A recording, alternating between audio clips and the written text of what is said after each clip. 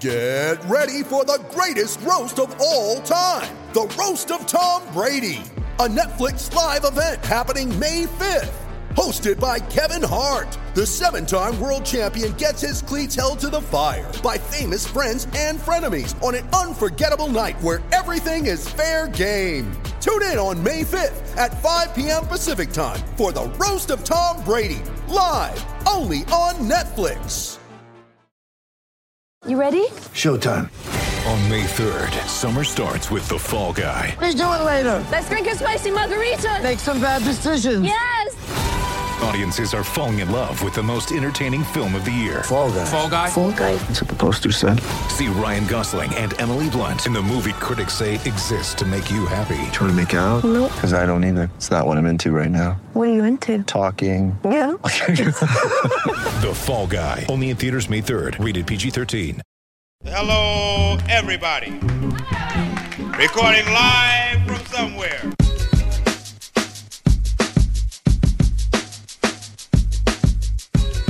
What's good, and welcome back to another episode of Skates and Plates on the Hockey Podcast Network. I'm your host, Brandon Rowicki. Let's dive right on in. We got a beauty show to close out the week here. It's another edition of a Friday mailbag, so I'll get into all your tweets, your questions, your comments. By the way, hit me up at Brandon_Rowicki on Twitter. So, yeah, we'll get into your comments, mainly about my ranking of the Jets' D-core in the NHL, and then everything else Blue Line related here in Winnipeg. Also later on, food royalty here in Winnipeg stops by. World-renowned chef Mandel Hitzer joined the pod for a little chat. For those that don't know, he's the mastermind behind Deer and Almond as well as Raw Almond. That's the dinner out on the river. So we touch on both of those creations, some of the secrets behind his menu, what it's like cooking for celebrities. I mean, he's cooked for Ed Sheeran, I think Sam Jackson too. And then we also talked about what it's like being on TV. Mandel's a judge on Wall of Chefs on the Food Network, kind of like a home cooking competition, which I do plan on being on one day. So he asked Mandel a little bit about that. And also, his game day creation is an absolute showstopper. It's something I've never heard about. I'm sure you've never heard about before. But we'll kick things off with our mailbag and what you have to say. And this time, we're going to start off with a look at a poll I tweeted out earlier this week. And the poll just asked where you think the Jets' defense should rank across the NHL. And I just gave 3 options: bottom 5, bottom 10, or in the 15 to 20 range across the NHL. And guys, I gotta say, I was shocked at the results. I really was. So let's get to them. 13% of you were pessimistic and thought the Jets have a bottom 5 defense core. 46% of you would put them in the bottom 10, which is where I had them. And boy, oh boy, 41% of you think, as it stands right now, the Jets have a blue line that is somewhere between 15th and 20th in the NHL. Like basically league average in the NHL. I mean, I love the optimism, especially right at the start of a season. But like pass that Kool-Aid over. 41% of Jets Nation. I just don't see how you can put them in that range. They're improved from where they were last year, no doubt about that. They're not near, I wouldn't, 13% of you had them in the bottom 5. I don't think that's true necessarily either. So that's why I went in between. I believe I gave them the 7th worst ranking in the NHL. I think that's a fair spot. But I thought, okay, well, I mean, if 41% of you think that I'm incorrect here, why don't we look at the teams that I had just ahead of Winnipeg, and maybe that'll give us a better sense of, should the Jets be higher? Should I have them higher? Or are they okay with where they're at right now? So the teams just ahead: Buffalo, the New York Rangers, Anaheim, Arizona, Pittsburgh. Now, Buffalo, yeah, I could see that. I could see them putting ahead. I mean, the reason I put the Sabres ahead was I thought D-core to D-core, they're pretty similar, but I would just take Rasmus Dahlin over anybody in Winnipeg right now. So I gave the edge to the Sabres because I think Dahlin is better than Josh Morrissey at the moment. He's going to have a more impactful season. But if you wanted to put Buffalo ahead, that's cool too. Rangers, Anaheim, yeah, Yeah, again, maybe I could see that. I think their top fours are better than what Winnipeg has. And you know what? I guess, too, a big reason for this is a lot of you think Josh Morrissey is going to have a bounce-back season, which is fair and definitely possible. But if we're going by what happened last year, yeah, no, I think the Rangers and the Ducks both have better top fours, unless Derek Forbort, a Sandberg, a Heinola, one of those guys has a really, really big season on top of that as well. And then Arizona, Pittsburgh round out the bottom 10 in the NHL. Yeah, I just don't see it. I really don't. I mean, look, the Penguins, in my opinion, actually have the worst third pair in the NHL this season. Mike Matheson and Cody Ceci. But their top four it's pretty damn good. I'm not a huge Chris Letang fan, but the numbers don't lie. I mean, has been one of the elite defensemen in hockey for, getting close to like 7-8 years now. John Marino is maybe the best kept secret in the sport. Pittsburgh found an absolute stud there. So I can't put the Penguins behind the Winnipeg Jets as of right now. And the Coyotes are pretty solid, 1 through 6. Even if you don't think Ekman Larsson is that guy, the number one guy worthy of his big cap hit, they're pretty solid right up and down the roster. So I would still have Arizona ahead. And then you look at the teams that are in that 15-20 range. You have San Jose, Vancouver, Boston, Washington, and Toronto. And I guess kind of the unfortunate truth when you look at these teams here is that what do they have on the blue line that Winnipeg doesn't? It's a true, no doubt about it, number one defenseman. The Winnipeg Jets just don't have that yet. Maybe Josh Morrissey takes that step this season, and that would, no doubt about it, catapult the Jets up the rankings and maybe push them somewhere into the halfway point in the NHL. But he had that chance last year, and Josh Morrissey didn't take it by the horns. So I just, as it stands right now with this D-core, yeah, you can't put them ahead of these other teams. They're really not that close. Those teams all right there have a stud that you play 25 minutes a night. But again, let me know if I'm wrong. I was kind of surprised by that because I thought people would be a little more pessimistic about the Jets' blue line. But a lot of you guys are high up on it. So we'll see if it plays out like that this year. Now let's get to a few of your comments. Some about the D-core, one food one at the end, which I always like. If you want to talk food, just hit me up on Twitter again at Brandon_Verwicki. But let's start off with at MenOKnight427. And this is in response to where the Jets should rank across the NHL on their blue line. MenOKnight says, depends on Maurice a lot, I'd say. Last year, he had them playing so passively, it was actively harmful. But when DeMello gave them a real top pair, they started to defend the O-zone blue line, and that helped out big time. So that's fair. Yeah, I would agree with what you said there. I think when you look at the Jets' blue line last season, outside of construction and some of the people involved, the biggest mistake Paul Maurice made was trying to become too passive, right? Like I think he looked at what he had on the blue line, and instead of playing the way that we've seen the Jets play in the past, it's like the team went into the shell, right? And just, look, we don't have the horses that we used to, so let's try and weather the storm instead of taking it to the opposition a little bit. And we got Connor Hellebuck back there who would go on to win the Vezina Trophy. And I could see how, maybe Paul Maurice thought just taking it back, dialing it back a little bit would help the team. And it didn't, right? Like, if you take a deep dive into the numbers, expected goals, all that, the Jets were worse than the Red Wings for most of last season, if not all of last season, right? Like, it just didn't work out that way. So I would agree with MenOKnight there that the style the Jets played didn't do them any favors this past season.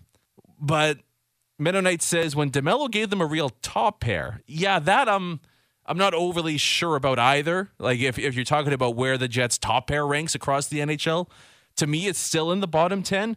And they didn't dominate during the regular season either, Morrissey and DeMello. They were much better than what Winnipeg had throughout the season, but they kind of broke even on the shot chart. Expected goals was still a bit of a nightmare.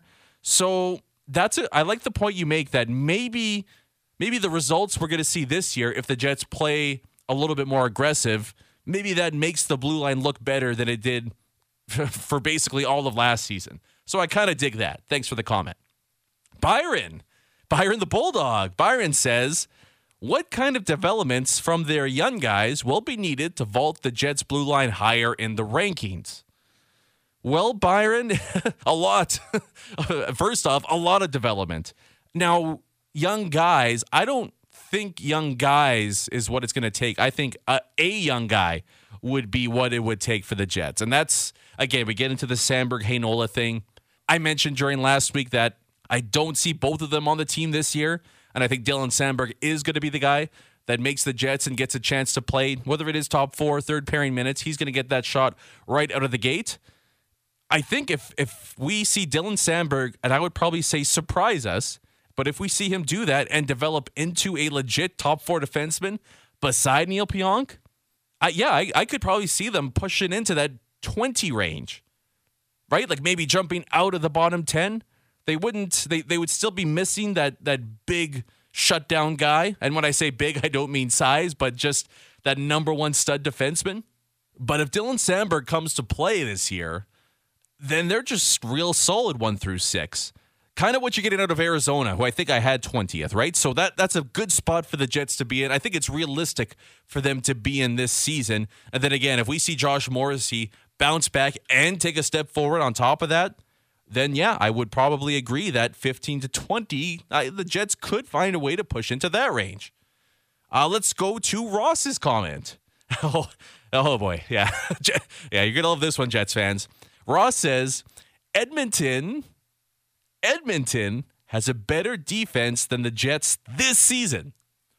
On top of that, Evan Bouchard is a better prospect than Samberg or Heinola. All right.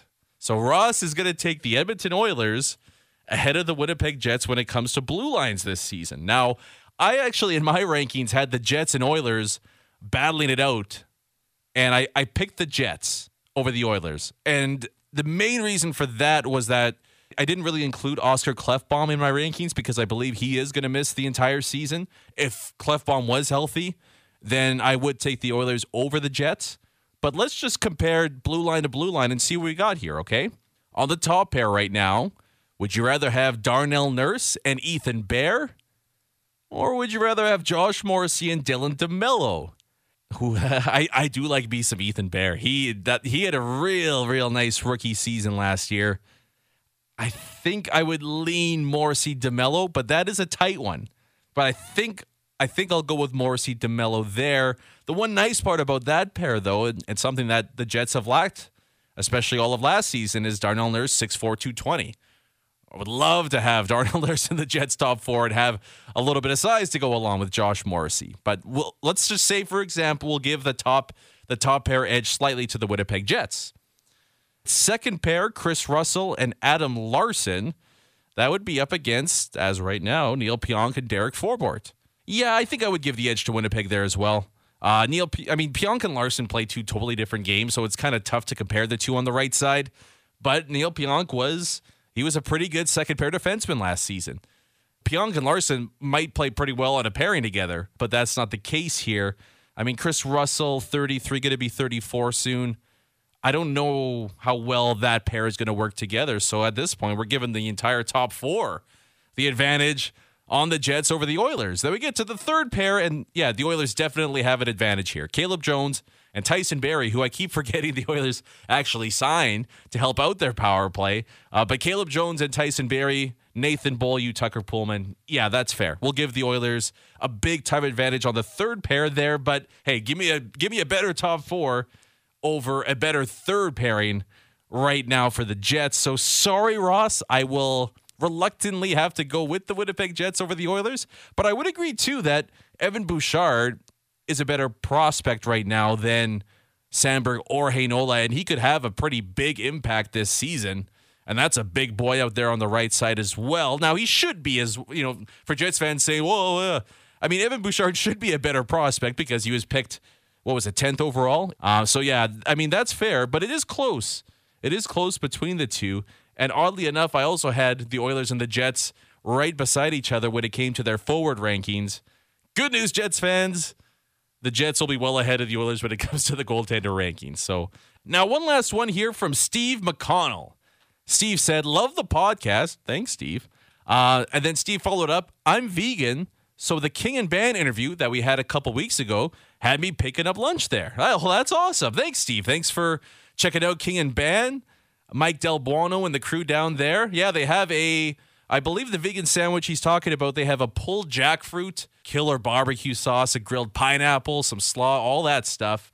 It's outstanding. And they also have a nice veggie one, too, a sweet potato one that you guys should try out to go along with the rest of their fantastic meat options. But, Steve, if you want to make your own, how about I hit you up with what I do for my own rendition? It's actually one of the better sandwiches I make, if I can brag a little bit, about a plant-based pulled pork sandwich. So I'll just run you through what I do here quick, Steve. And if you want to make one at home, go right ahead.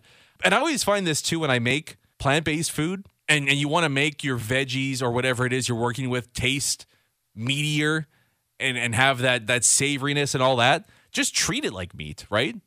That's usually why vegetables suck for the most part when people cook them, is they don't give them a whole lot of love.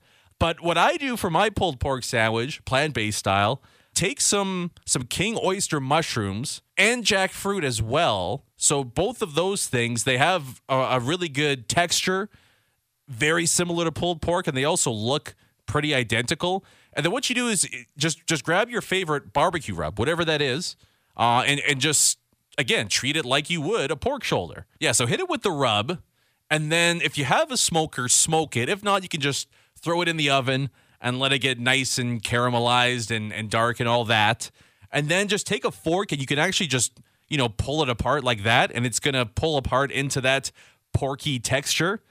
And then just mix it with your favorite barbecue sauce, whatever that is, and that's your pulled pork right there. To me, a barbecue sandwich always has to have slaw in it, so throw your favorite slaw on top of that, get a bun, and there it is. So give it a try if you want, Steve, or anybody else out there that maybe wants to take a break from meat for a little bit. That's my my plant-based pulled pork recipe. So let me know if it's actually any good or if I should just leave the food talk to the pros and I'll just give up my dream of being a high-end home chef. No big deal. All right. Well, thanks so much for your comments, guys. We'll do this again next week. And at the end of the show, I'll just kind of touch on what we're expecting as far as a schedule for next week's episodes. It is Christmas as well, which is crazy. I can't believe it's already less than a week away right now. But we'll get into what next week's mailbag could look like. Again, hit me up at Brandon_Rewicki on Twitter, as well as the podcast.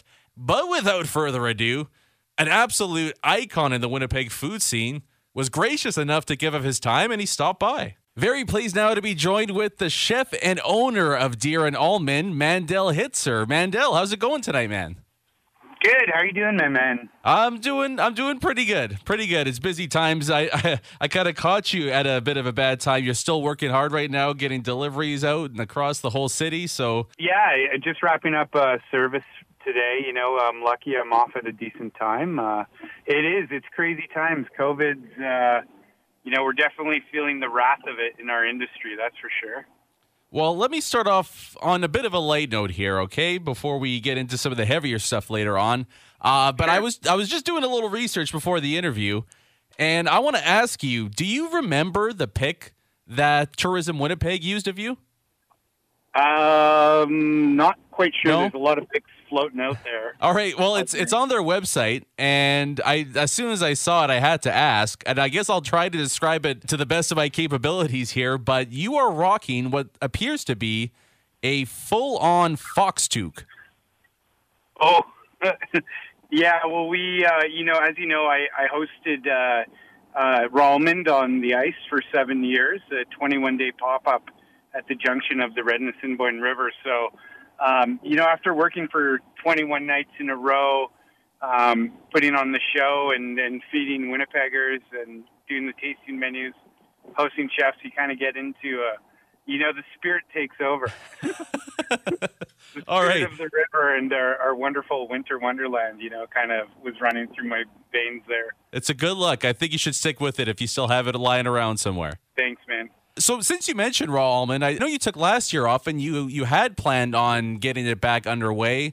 Is it even possible now, or is there anything in the works maybe later on in 2021? Well, we put it to rest for the time being. Yeah. Even with this weather that we're having right now, it's not really good for the development of the ice. And we'd usually in a regular year, we were working really close with the Forks and the people they have on site there, monitoring the ice over the course of all of December, leading up to basically New Year's. And we'd kind of figure out whether or not we could be on or off the ice. But, it doesn't look promising with this weather pattern that we're having right now. Yeah, it's really too bad. And it's been such a great event here in the province. You've done it in several different locations. And you did it in Japan one year. Is that correct? Yeah, we took it to Tokyo, which was an incredible... Yeah, what was that?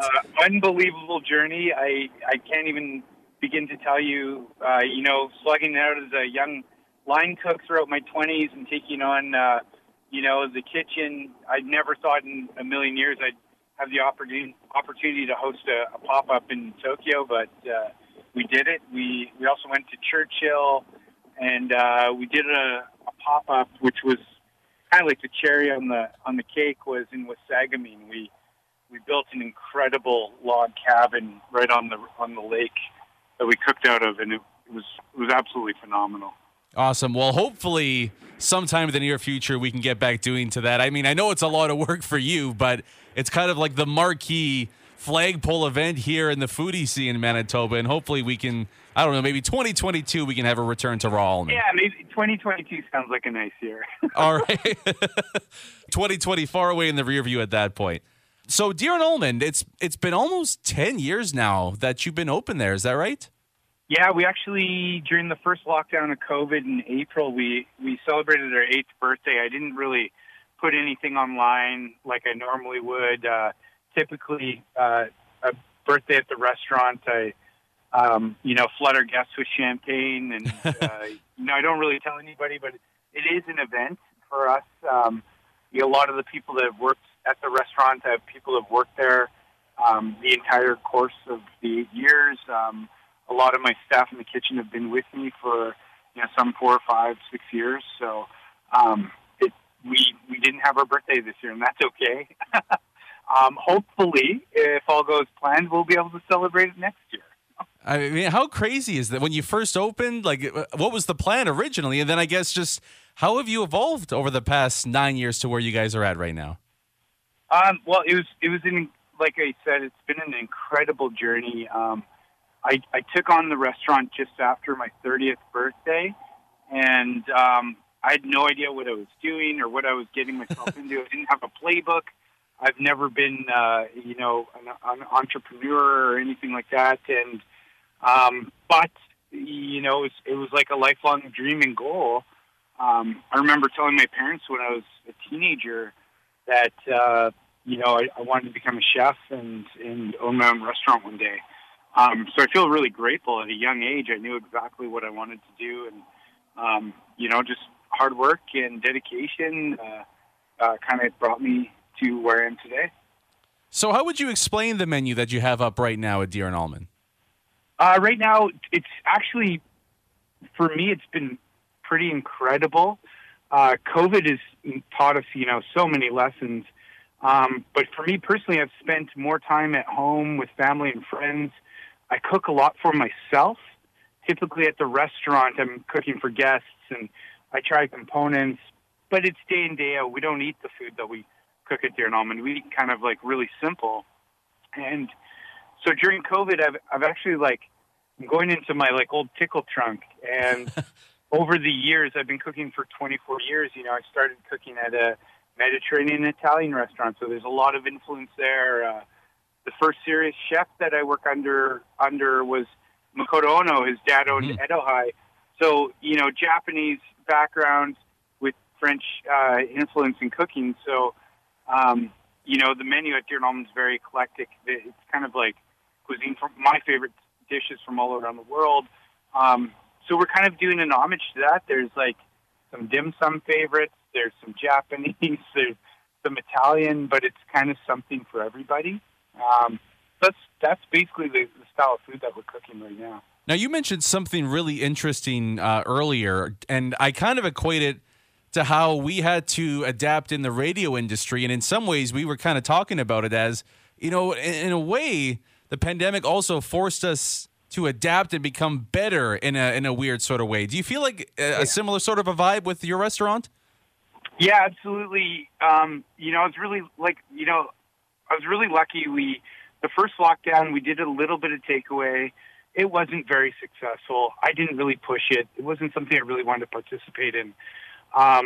When they announced 50% capacity at the end of June, our restaurants in the heart of the Exchange, the downtown Winnipeg core was absolutely devastated with the lack of people coming downtown.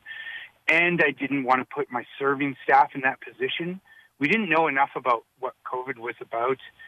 And they're like kind of on the front lines dealing with customers. And at Deer and Almond, anybody, like a lot of people who come to town to visit or stay in the hotels downtown, they're recommended to go check it out because it's accessible. So we get a lot of people from out of town. And I didn't feel comfortable putting my staff in that situation. So we decided to close for the summer and do a complete head-to-toe renovation. During the renovation period, it was also time, we've been open for 8 years.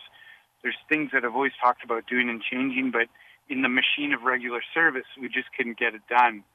And also by doing so, it gave me enough time to stop working and reflect on what we're doing and how we're cooking and using our food. And it inspired me to basically stoke the fire and carry that torch throughout the summer and light it up when we reopened in September. What were some of those things that you wanted to add and maybe couldn't before because of time constraints or whatever else it may have been? Well, I think a big part of it was, when you're in your day-to-day, you kind of get used to what you're doing.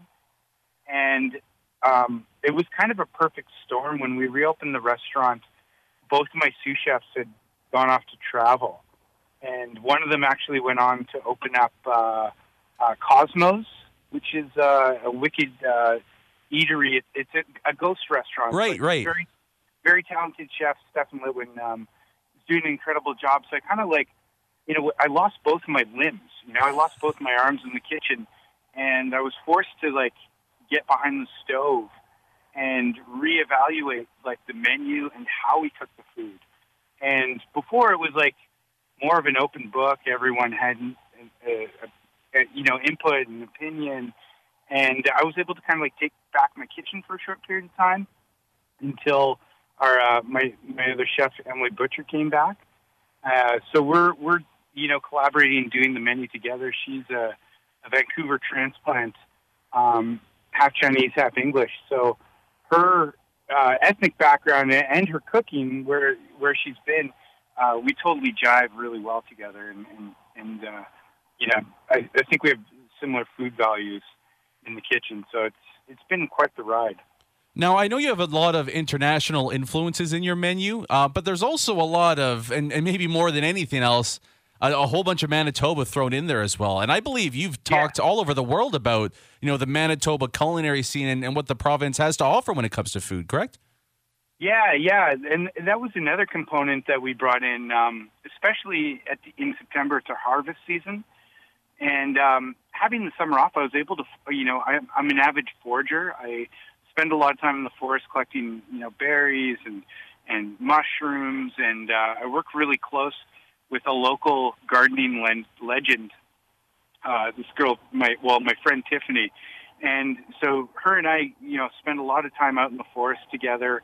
She teaches me about regional ingredients, and I try my best to incorporate that into the restaurant because I don't think a lot of restaurants on especially a commercial scale, really showcase Manitoba ingredients. We always like having, whether it be goldeye or whitefish, pickerel on the menu, wild rice, local berries, mushrooms. It's really important to me. What's your favorite Manitoban ingredient to work with? Honestly, it's a tough one because there's so many. But I really love pickerel. I really love chanterelles. Chanterelle hunting for me is And you could find that in Manitoba? Yeah, a lot. It's a really sacred space for me. I really, really, really. It's like my medicine. That's awesome. Now, I believe you just changed your menu a week or two. Like, how often is your menu changing? Sometimes things come and go on a weekly basis. We have our staples. Like, there's some dishes that I can't really get away from. You know, if you've ever eaten at the restaurant, had our baby potatoes or our semi-Fredo dessert, I can't really get away from that. But, every week or two, we kind of reassess what we're doing, and we're constantly being inspired by, local purveyors that are like, hey, this is what I have right now. Do you want to take a go at that? Or, whether I'm looking on Instagram or searching on the web, I might shift gears. Often I get a lot of inspiration from family and friends. Often my girlfriend will be talking, or her friends will be talking about like a dinner they had, and it will be like, oh, wow, I haven't thought about that for a while. Maybe I'll try that out. So I just try to listen to what people love and at the end of the day, try to give them that. What would you consider the most popular item on your menu right now? Well, it's a tough one. We're doing a really amazing pickerel dish on wild rice. And when people call the restaurant and they ask for suggestions, I typically do try to push it a little bit because it's so simple. It's literally like 3 ingredients, but they just go together so well, and you feel so healthy eating it. It's very clean. So for me, that's like kind of like one of my more popular dishes right now. Do you ever get nervous cooking dishes like that, or like Italian where, like you mentioned, just a handful of ingredients, but it basically you need flawless execution to make it happen? Sometimes, I think like I can say this for a lot of chefs out there or even home cooks. Sometimes the hardest dishes to do are the simplest. Like a good example is scallop. If you take a scallop and you pan fry it with a little bit of butter and it turns brown, and then you squirt it with a little bit of lemon juice, salt, and pepper, there's almost nothing better than that. It's very simple and clean. So it's sometimes easy to get carried away with ingredients or adding more. Mm-hmm. I think that's why I kind of gravitate towards cuisines like Italian, where it's just the ingredients speaking for themselves. Like who doesn't like a proper meatball and tomato sauce on fresh pasta, Well, 100%. And I'm glad you brought up fresh pasta because I believe you and me are on the same wavelength when it comes to pasta. Like noodles is your favorite food, your favorite dish, correct? Yeah, I'm a big fan of noodles. Yeah. So I thought I read in an article that you called fresh homemade pasta a life giver. I don't know what that means, but I agree with you. But could you explain what that means? Well, it's a life giver because it's something that's very honest and very simple and accessible for a lot of people. To make a noodle, you just need flour and water, and in Winnipeg, the struggle's real, and so if you're feeding a large group of people, whether it be a friend or family, just really basic ingredients like flour and water can, provide a meal for you. You have a couple of fried chicken items on the menu, one in a sandwich and then one as a main. To you, what goes into making the perfect fried chicken? Because I know a lot of people love to eat it, but they probably can't make it very good. Well, brine. You got to brine your chicken. That's the secret. So 2% salt, or sometimes 2 to 4% salt to water ratio. My secret is I use baking soda. I put like a tablespoon of baking soda and a couple quarts of water, put my chicken in there, set a 15-minute timer, and take your chicken out. And, buttermilk, flour, seasonings, and you're off to the races. All right, good stuff. Moving over to the sides part, I was really intrigued, and all your options sound tremendous, by the way. I believe they're all veggie-based, vegetarian. Can you maybe just explain your process into making a memorable veggie dish? Yeah, of course. I mean, I think as I get older, I'm 38 years old, and don't get me wrong, I'm an absolute glutton. I could live on pizza, ramen noodles, and cheeseburgers every day of the week. But as I get older, I've been like using vegetables the same. I treat it the same way I treat a piece of meat. So good example is like a nice steak. Seasoning the vegetables.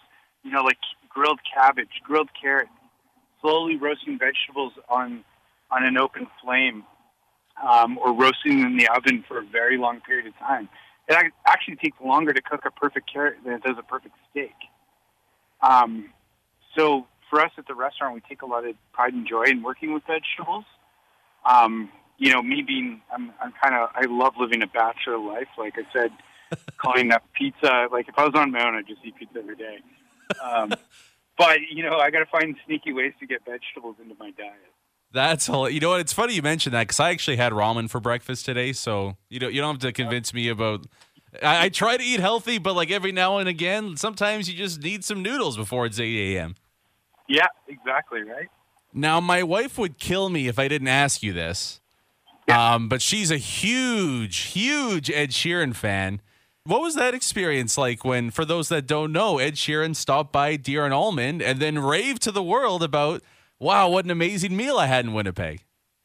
Yeah, that completely, like, I don't know if you've ever seen the video, but Ace Burpee. Yeah. Like, oh, I know, Mandel. It's kind of crazy. We've had some really unbelievable celebrity experiences. One, it's actually on my Facebook page, on my Mandel Hitzer page. The Bare Naked Ladies did a rap at the MTS Center and brought up the Tallest Poppy and Deer and Almond and got the entire crowd to sing out Deer and Almond. And Ed Sheeran, we've had Samuel Jackson. There's the list goes on. I got like a wall of fame in the restaurant where we've got people to sign everything. I signed up the wall in the kitchen, but it's pretty crazy. Like, I met Ed Sheeran, super nice guy, super down to earth. He was there with his buddies. Didn't want to really like talk to any of the people, and I was actually renting a studio space on Albert, and I rented out some people to throw a party, and I found out Ed Sheeran showed up at the party later on. Oh my gosh! Yeah. Small town Winnipeg. That is so unreal, and I love the interview too, where he's like, "I put ketchup on everything. Didn't need ketchup this time." I was like, "There's the stamp of approval." Yeah. Unbelievable. That's a huge compliment. Is it nerve-wracking at all, like cooking for celebs when they come in? You know what? We treat everyone the same. Like, I actually have more stress about cooking for my friends and family than I do because I know that they're going to be honest with me. Over the years, I try my best to get out to talk to tables as much as I can when I have the ability. But like, that's how I learn. That's my homework. We try out new things all the time. Sometimes I cook dishes I've never had before, just because I want to teach myself. And so a lot of the times, my people are close to me. They'll be like, "Yeah, it was really good, but it needs a little bit of this, or it needs a little bit of that." Or maybe this didn't work because, we fail a lot. That's part of the process, not everyone has the Midas touch. So we got, we learn, and that's who I get nervous cooking for the most. All right, we're going to wrap it up in a little bit here, Mandel. But first, thanks so much for being so generous with your time. Yeah, thanks so much for having me. I do want to bring this up because I'm just a diehard fan of the Food Network to go along with TSN. It's like the two channels I watch. But for those that don't know, you are a judge on the panel of Wall of Chefs. Yes, sir. What's it like being on TV? I think like I can speak for a lot of people in our industry as chefs. There is a little part of you that's like, oh, what if I became a chef on Food Network or anything? And it was an incredible experience to live a day in that life. I was on 5 episodes, which translates to 5 days that I spent at CBC headquarters, and the amount of work and energy that goes into those shows are incredible. I think I worked 14-hour days, and it was an incredible opportunity meeting chefs from all over Canada. I made some really good friends who I talk to all the time. We check in with each other once a week. Obviously, due to COVID, it's really been it's really important to check in with your friends and people you care about.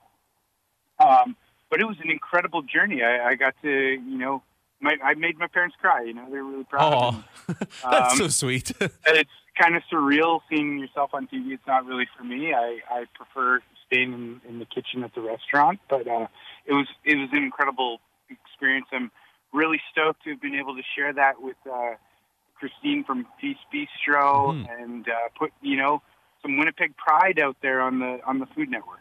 Yeah, hey, you did a super proud, and one of the segments, for those that don't know the show, you actually were, I guess, one of the headliners with the 3 items in my fridge. You were one of the ones they chose, so that must have been pretty cool as well. Yeah, it was a little nerve-wracking, but we did it. Since you're familiar with that, I thought I would have a little fun with you and throw to you 3 items that are in my fridge, and maybe you can try and come up with a dish idea, okay? Sure. All right, so I would say the 3 most popular items in my fridge are mushrooms, mustard, and mint. Whoa, okay. Well, I mean, fresh herbs are an amazing garnish on anything. Mustard is a quintessential ingredient in making a lot of savory dishes or vinaigrettes. So I would take some balsamic vinegar and olive oil, maybe a little bit of garlic, and marinate my mushrooms and roast them. And then I'd make a separate vinaigrette with maybe a little bit of chopped up mint and grainy Dijon and a little bit of lemon juice. And then I would roast those mushrooms and garnish them, maybe on a piece of toast. Oh, my gosh. And a little bit of fresh cheese and drizzle all that wonderful vinaigrette all over the toast with your balsamic drunk mushrooms. Why not? Dude, we should have just done the whole interview on this. I just throw 3 ingredients at you and let's see what you come up with. Can I tell you a funny story? Yeah. So when they called me before the shoot, and they're like, "We need to know 3 ingredients in your fridge." And I was just waking up for work, and I'm like, "In my fridge?" And they're like, "Yeah, 3 ingredients in your fridge." I'm like right now? I'm like, "Sure." I got up, opened the fridge. There was a jar of dill pickles, a bottle of rice vinegar, and a cucumber or something. So I gave them those 3 ingredients. Which they don't really eat. They're all the same kind of thing. Yeah.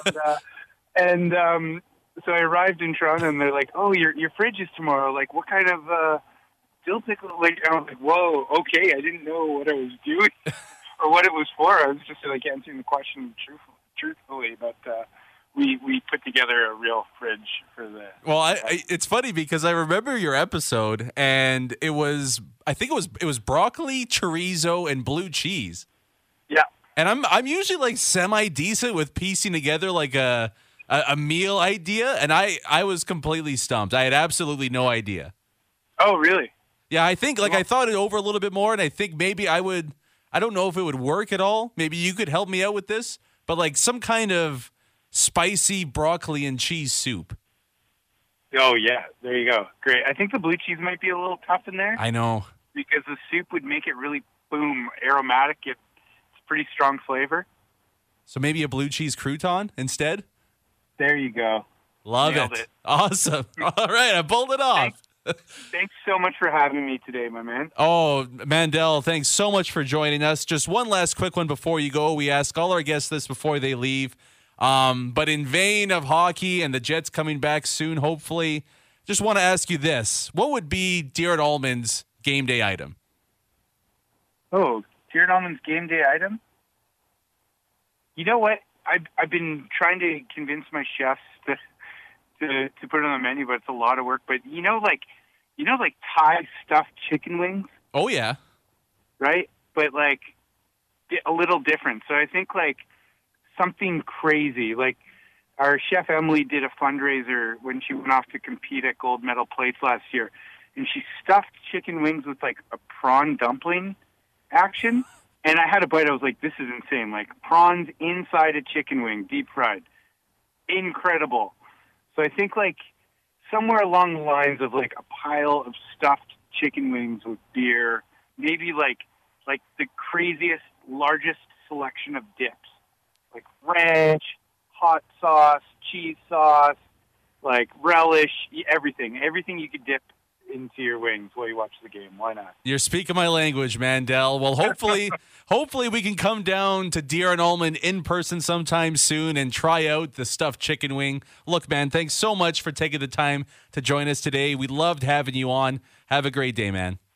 Take care. All the best. Shrimp roll stuffed chicken wings with all the dips. I swear to God, me and Mandel are soulmates. I'm a huge, that is, as far as game day items go, that is the elite of the elites. And I'm a huge believer in the dip, by the way. Big time dip guy. There's the whole ranch or blue cheese dip debate when it comes to buffalo wings. And my answer is always, why not both, right? You can have both. Well, I don't know why we always have to choose between one or the other. Just throw them both in front of me, and I'll find a way to make it work. Thanks again, Mandel, for joining us. And guys, if you haven't been, you got to grab some takeout. However you get it, head down to Deer and Almond, and you will not regret it whatsoever. One of the best bites you'll have in the city, in the province, in Canada, in the world even. It's absolutely outstanding. All right, so yeah, that wraps it up for today's episode. Now, to kick off next week, on Tuesday, guys, I have to be honest with you. I am so scared for what I have planned. Don't laugh. I am legitimately terrified, and I probably shouldn't have done this.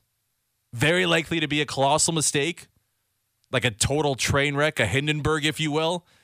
But I guess we're going to go ahead and do it. So make sure to tune in and find out what that is. Find out what that's all about. It's going to be wild. It'll be entertaining at the very least, so hopefully you enjoy it.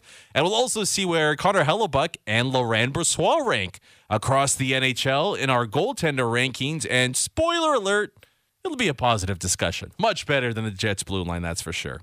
Thank you guys so much for listening to another episode of Skates and Plates on the Hockey Podcast Network. Again, I'm Brandon Rowicki. Peace.